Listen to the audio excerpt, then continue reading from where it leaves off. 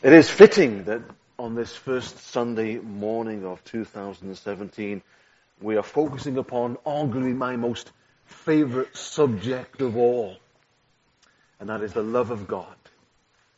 We love Him this morning, brethren, because He first loved us. Isn't that wonderful? He is the one who took the initiative and has blessed us, not in the way that we deserve, but by His grace has blessed us with what we don't deserve. And we praise Him for His love. Let's just remind ourselves of some scriptures that help us to focus on the promises of God and God's unfailing love. As we read from Romans, the Apostle Paul's letter to the first century church in Rome, chapter 8. You'll know these verses well. I'm sure many of you can quote them verbatim. Let's remind ourselves of these precious scriptures. We're going to read from verse 35 through to the end of the chapter. Paul questions, who shall separate us from the love of Christ? Shall trouble or hardship or persecution or famine or nakedness or danger or sword? As it is written, for your sake we face death all day long. We are considered as sheep to be slaughtered. No. In all these things, we are more than conquerors through Him who loved us. For I am convinced that neither death nor life, neither angels nor demons, neither the present nor the future, nor any powers, neither height nor depth, nor anything else in all creation will be able to separate us from the love of God that is in Christ Jesus, our Lord. This is God's word. May God bless His word and bless us through His word this morning.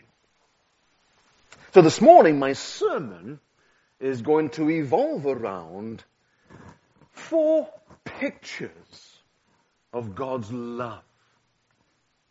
So inevitably, therefore, I'm going to ask you to use your imaginations.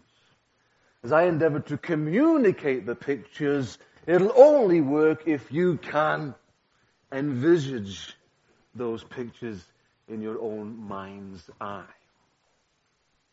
Each picture will point to a different aspect of God's love.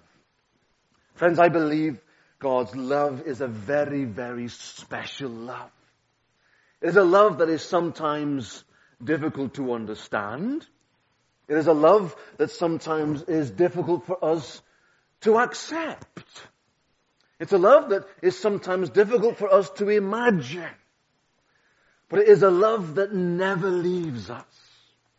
It is a love that surrounds us each and every day in a unique and special way. Allow me to paint these 4 pictures for you. But please don't switch off. Work with me. As I paint the picture, imagine yourself. I would like you to imagine, firstly, yourself standing before the throne of God in God's divine law court. It will happen one day. So let's endeavor to imagine it this morning. God is the judge in His divine law court. And the prosecutor is Satan. Of course he is. For he is the accuser of the brethren. And you, my friend, you are the defendant waiting to be tried for the things you did and the things you did not do in this life. Satan then calls witness after witness against you. And your head sinks lower and lower and lower with shame as you remember some of the things you have done and some of the things that you haven't done that you should have. Satan calls before you all those people that perhaps you gossiped about. All those people you thought were different from you and therefore you found it difficult, if not impossible, to accept them. Satan calls before you a hungry boy who needed food, but you were too busy to pay him attention. You were too busy with your own needs, your own interests, your own circumstances, your own little world. Then Satan calls before you a lonely widow that you were too busy to visit. So the parade of witnesses goes on and on and on. Depending, of course, just how long we had lived. Finally, all your sins, the sins of omission, the sins of commission, have been vividly exposed before the court. And you are wishing that you could simply crawl under some rock somewhere and hide. God, the mighty judge of all the earth, looks down upon you and he asks you, do you have anything to say on your behalf? For a brief moment, you think of all the excuses that you might offer. And then you realize how futile it would be to offer such excuses to an all-knowing, holy God. So you swallow hard. You shake your head. And you say, no, God, I have nothing to say on my behalf. Satan jumps up, and the accuser of the brethren points in your direction, and he says, see, God, I rest my case. He waits for the hammer to be brought down in condemnation. But all of a sudden, Jesus stands. He's the counsel for the defense. And he approaches the bench of the Almighty God. And he makes one simple statement. This one, Father, trusted in me. I have paid the penalty for all his sins. And you look up. And without further comment, the judge announces your acquittal. And you walk out of that courtroom into God's everlasting kingdom. Hallelujah. And Satan, he cannot say another word. For Jesus, the Lamb of God, paid the penalty for your sin. And you trusted him. This first picture shows us the love that Jesus has for us. In that he paid the price for our sin. Jesus, brethren, went to the cross for our sins. Those sins that we committed and those things that we perhaps didn't do that we should have. In 1 John 4 verse 10, the apostle says, this is love. Not that we loved God, but that he loved us and sent his Son as an atoning sacrifice for our sin. Oh, what a picture of the amazing love of God manifested and exemplified in his Son Jesus Christ, who died that we might be acquitted on that fateful day in the courtroom of the King of Kings and Lord of Lords. The old hymn from Redemption Hymnal from Gabriel, who expresses it so beautifully. He took my sins and my sorrows, and he made them his very own. He bore the burden to Calvary and suffered and died alone. How marvelous, how wonderful, and my song shall ever be. How marvelous, how wonderful is the Savior's love for me.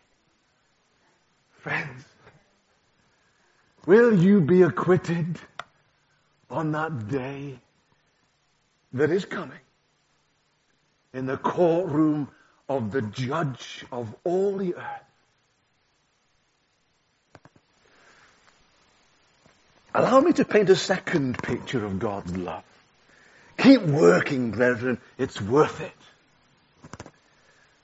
A wife was married to a husband, but the husband had an alcoholic problem. He treated his wife and his children terribly as a consequence. And even on occasion would come home after a binge drinking session in a drunken state and beat his wife around the house. He finally realized his problem, however, and submitted himself to rehabilitation. And after a period of rehabilitation, he came back to his wife, begging her for her forgiveness, asking her for a second chance, that he might make their lives and the lives of their children better. She didn't know what to do. She bore the bruises. She bore the scars of that relationship. She didn't know what to do. So she went to see her pastor. She said, "Pastor, my family, my friends all tell me that I would be a fool to have him back. What should I do?" The pastor was an older man, very wise. And he asked, "My dear, do you love your husband?" "Oh, yes," she said. "Yes." Then the pastor said, "Just remember this then, dear lady. You are not his judge. You are not his jury. You are not his executioner. You are the wife who loves him. And remember this also," he said, "even though you do not wish it or want it to be so, your husband will suffer more from your open love and your complete forgiveness of him than he would suffer from the punishment he might suffer if you reject him." In this second picture we have a picture of God's love shown and manifested through his Son, the Lord Jesus Christ. A love, friends, that accepts us in spite of our past. A love that allows, therefore, because of that acceptance, for us to repent. Interesting, isn't it? What comes first, theologically speaking?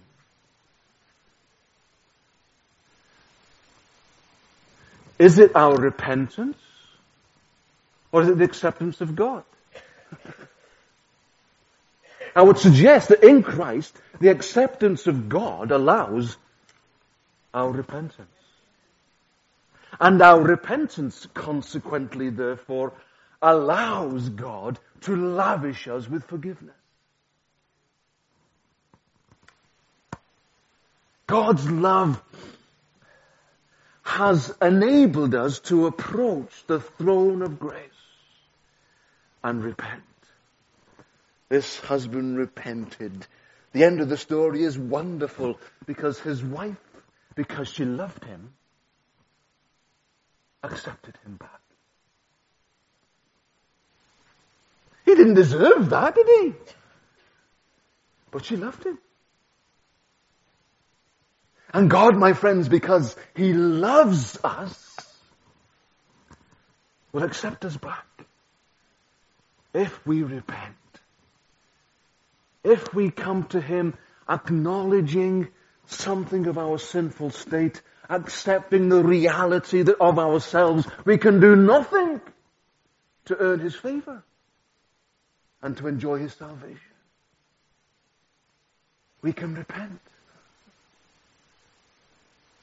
Peter, preaching in the Acts of the Apostles, chapter 3:19, says, repent then and turn to God, that your sins might be wiped out. Hallelujah!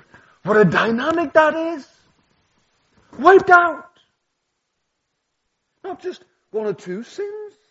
Not just a few indiscretions. Not just those evil acts of years before. Your sins in their entirety might be wiped out. The times of refreshing might come from the Lord. Brethren, there's no better place, is there, than to be found at the altar of a loving Heavenly Father, who because of his love is granting you now an opportunity to repent. And when you repent like the husband, then the father like the wife, because of that love, will welcome you back, welcome you home, draw you close to himself, and you will be cleansed of all sin. What a joy it is to have a mind at perfect peace with God. Oh, what a place is this, says the hymn writer. A spirit reconciled by blood. This alone is peace.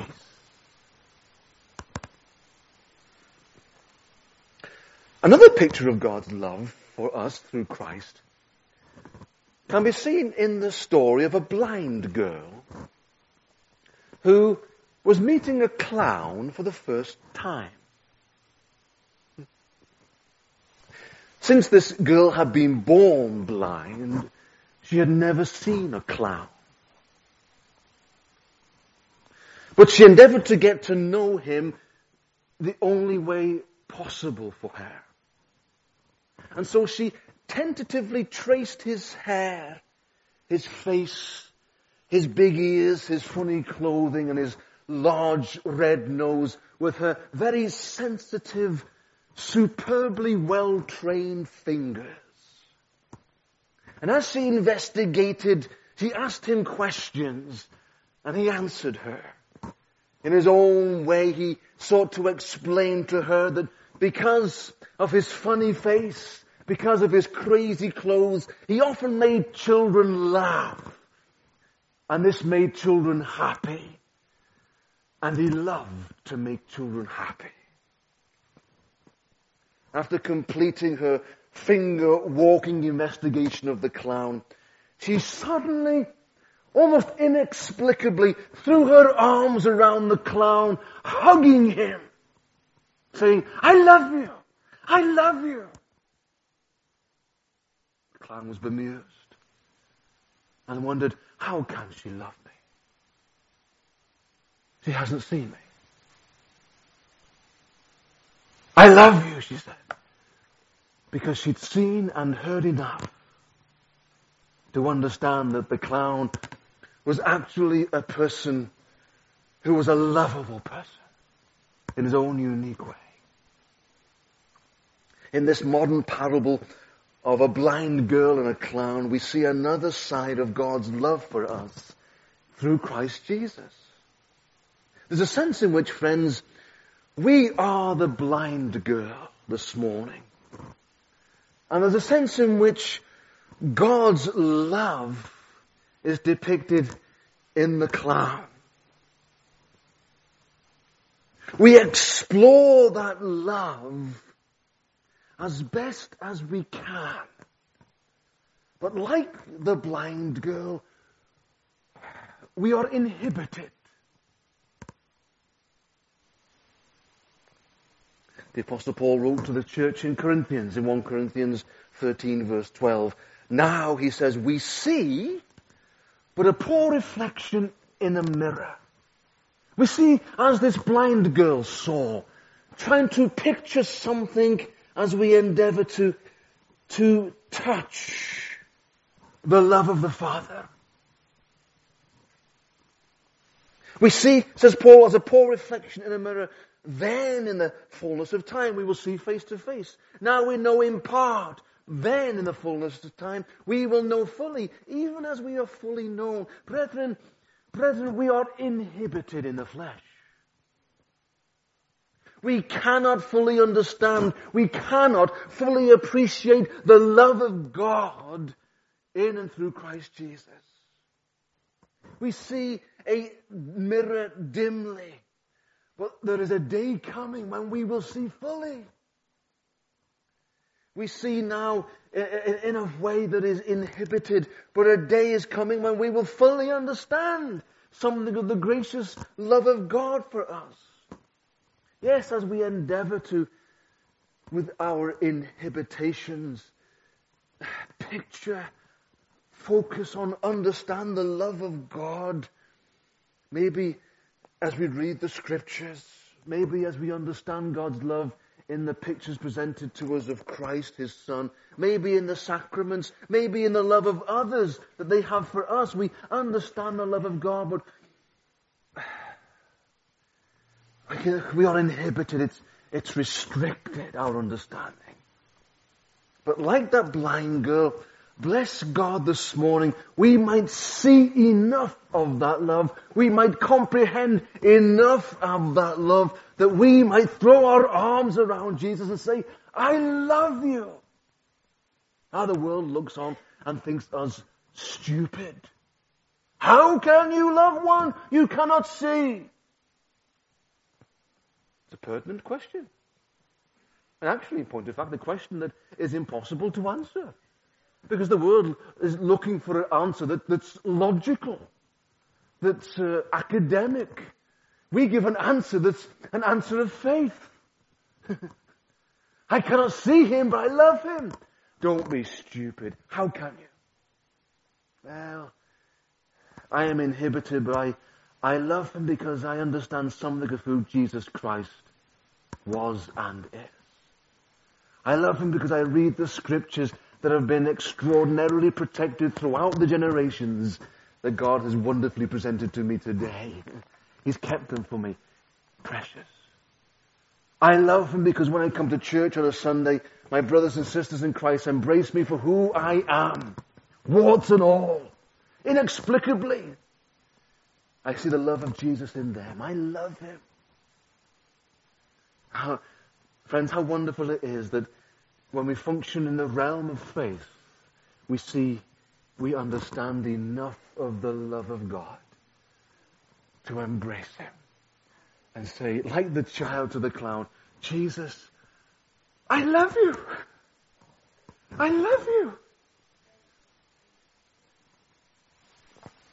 And we love Him because He first loved us. My final picture, friends, of God's love for us through Christ comes from a story told by a pastor. I was reading something of his life story. I like to read the life story of relatively unknown people. I regularly do eulogies of deceased individuals. And every time I do a eulogy, I prepare a eulogy, I'm reminded that this person was a person in time. Arguably unknown outside of his or her own circle of family and friends, but nevertheless a person in time, a precious soul in the sight of a loving Heavenly Father. And therefore deserves an element of recognition and respect. And so I occasionally read life stories of unknown people. Pastor Louis Valbracht, you would never have heard of. I'd be surprised if you did. But I was reading his story, and he recalled on one occasion coming home from serving his country during the Second World War. He served in Belgium and in France, and after the war he was preserved wonderfully And as he came home, he remembers endeavoring to acquaint himself with the daughter he never knew. When he left to serve his country, his daughter was only 3 months old. By the time he came back, she was 3.5 years of age. And it grieved him, because he was her father, unequivocally. He understood that special relationship. As he walked through the door, the little girl just looked up, kind of recognized her dad from a photograph, but she didn't really know her dad. And he longed to gather her up and give her a big bear hug and just tell her how precious she was. But she was shy. She was tentative. She was uncertain. Didn't really know her daddy, you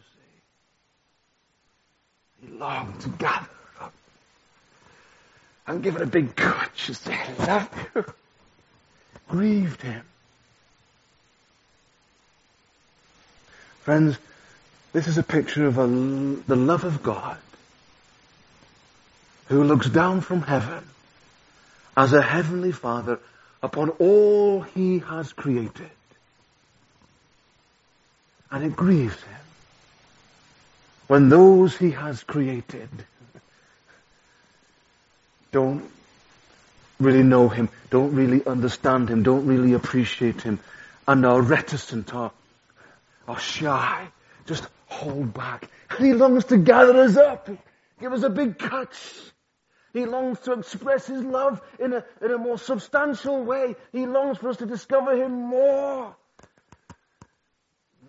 But we don't really know him. And we are reticent. My friends, the invitation of the Lord Jesus Christ, Matthew chapter 11 verses 28 through 30 is, come unto me, all you who are weary and heavy laden, and I will give you rest. Louis van Bracht later gave testimony how wonderful it was on that day when his daughter finally ran across the room and jumped into her father's arms, and he could catch her. Can you imagine a father's love? Because of our disobedience, perhaps because of our lack of response, remains unreciprocated. How that must hurt him. And he looks down upon us this morning and he longs to lavish us with an everlasting love. He longs to fulfill us in ways that we can only begin to dream of. He longs to envelope us and draw us to himself. Oh, my friend, are we reticent? Are we unsure? Are we just procrastinating a decision for God and holding back as the Father in heaven looks upon you, the same Father who loved you so much, he gave his only Son that he might die for you? Are we going to continue to hold back? And Jesus says, come to me. Come to me. I have a plaque in my home which says, I asked Jesus, how much, Jesus, do you love me? And Jesus stretched out his arms and said, this much. My friends, I have news for you. Jesus is stretching out his arms right now. And he's saying, this much. This much. I yielded to a Roman gallows for you. This much. Will you not, like that little child, run to the one who loves you with an everlasting love? That he might scoop you up in his arms, that he might gather you up and draw him to himself. Come unto me, you who are weary and heavy laden. You see, God knows how we are. And he knows that without him, in spite of the facade, we are just that, weary. and heavy laden. Oh, there might be glimpses of happiness from time to time as circumstances kick in, but inevitably those circumstances pass, don't they? And when they pass, then we're left again null and void, without any sincere joy, without any kind of fulfillment, with any kind of direction. But God the Father in Christ is looking down with his arms outstretched, bearing the wounds, the marks of your redemption. And he says, will you not come to me? Please, my friends, now is the accepted time. Now is the day of salvation. 4 pictures of the love of God. Now, first picture we saw a court of law where because of Jesus we have been declared not guilty of our sin. Hallelujah. In another picture we have seen that Jesus accepts us as we are, if we are willing to repent. As we are, if we're willing to repent. In the third picture we saw that we cannot fully understand or appreciate the love of God perhaps, but nevertheless we can see enough of that love, we can appreciate enough of that love to embrace Jesus and say, I love you, Lord. And our final picture of God's love through Christ, the call of God is depicted as he stretches out his arms even now. Will you not run to me? Will you not run to me? I long to scoop you up and to cherish you. Truly, friends, God's special love is indeed a very special love. Vast as the ocean. So high we can't get over it. So low we can't get under it. So wide we can't get around it. Oh, the wonderful love of God in Christ. Oh, my friends. Are you experiencing, are you basking in, are you enjoying that love this morning? I hope you are. Or is something impinging, impeding, preventing? Lift up an eye of faith heavenward and embrace the Lord Jesus Christ. Come unto me, he says, if you're weary, heavy laden, I will give you rest. Take my yoke upon you and learn of me, for I am gentle and humble in heart. You will find rest for your souls. For my yoke is easy and pleasant. My burden is light. Come to me. Let's pray. Father, we thank you for your love. What a love it is. And we thank you that we are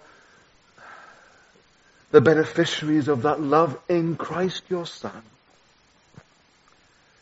When we accept the Lord Jesus. We thank you for the invitation that remains in this dispensation of your Holy Spirit. Help us, Lord, we pray, before time passes, to respond positively and to run to the one who even now stretches out his arms and says, I love you this much.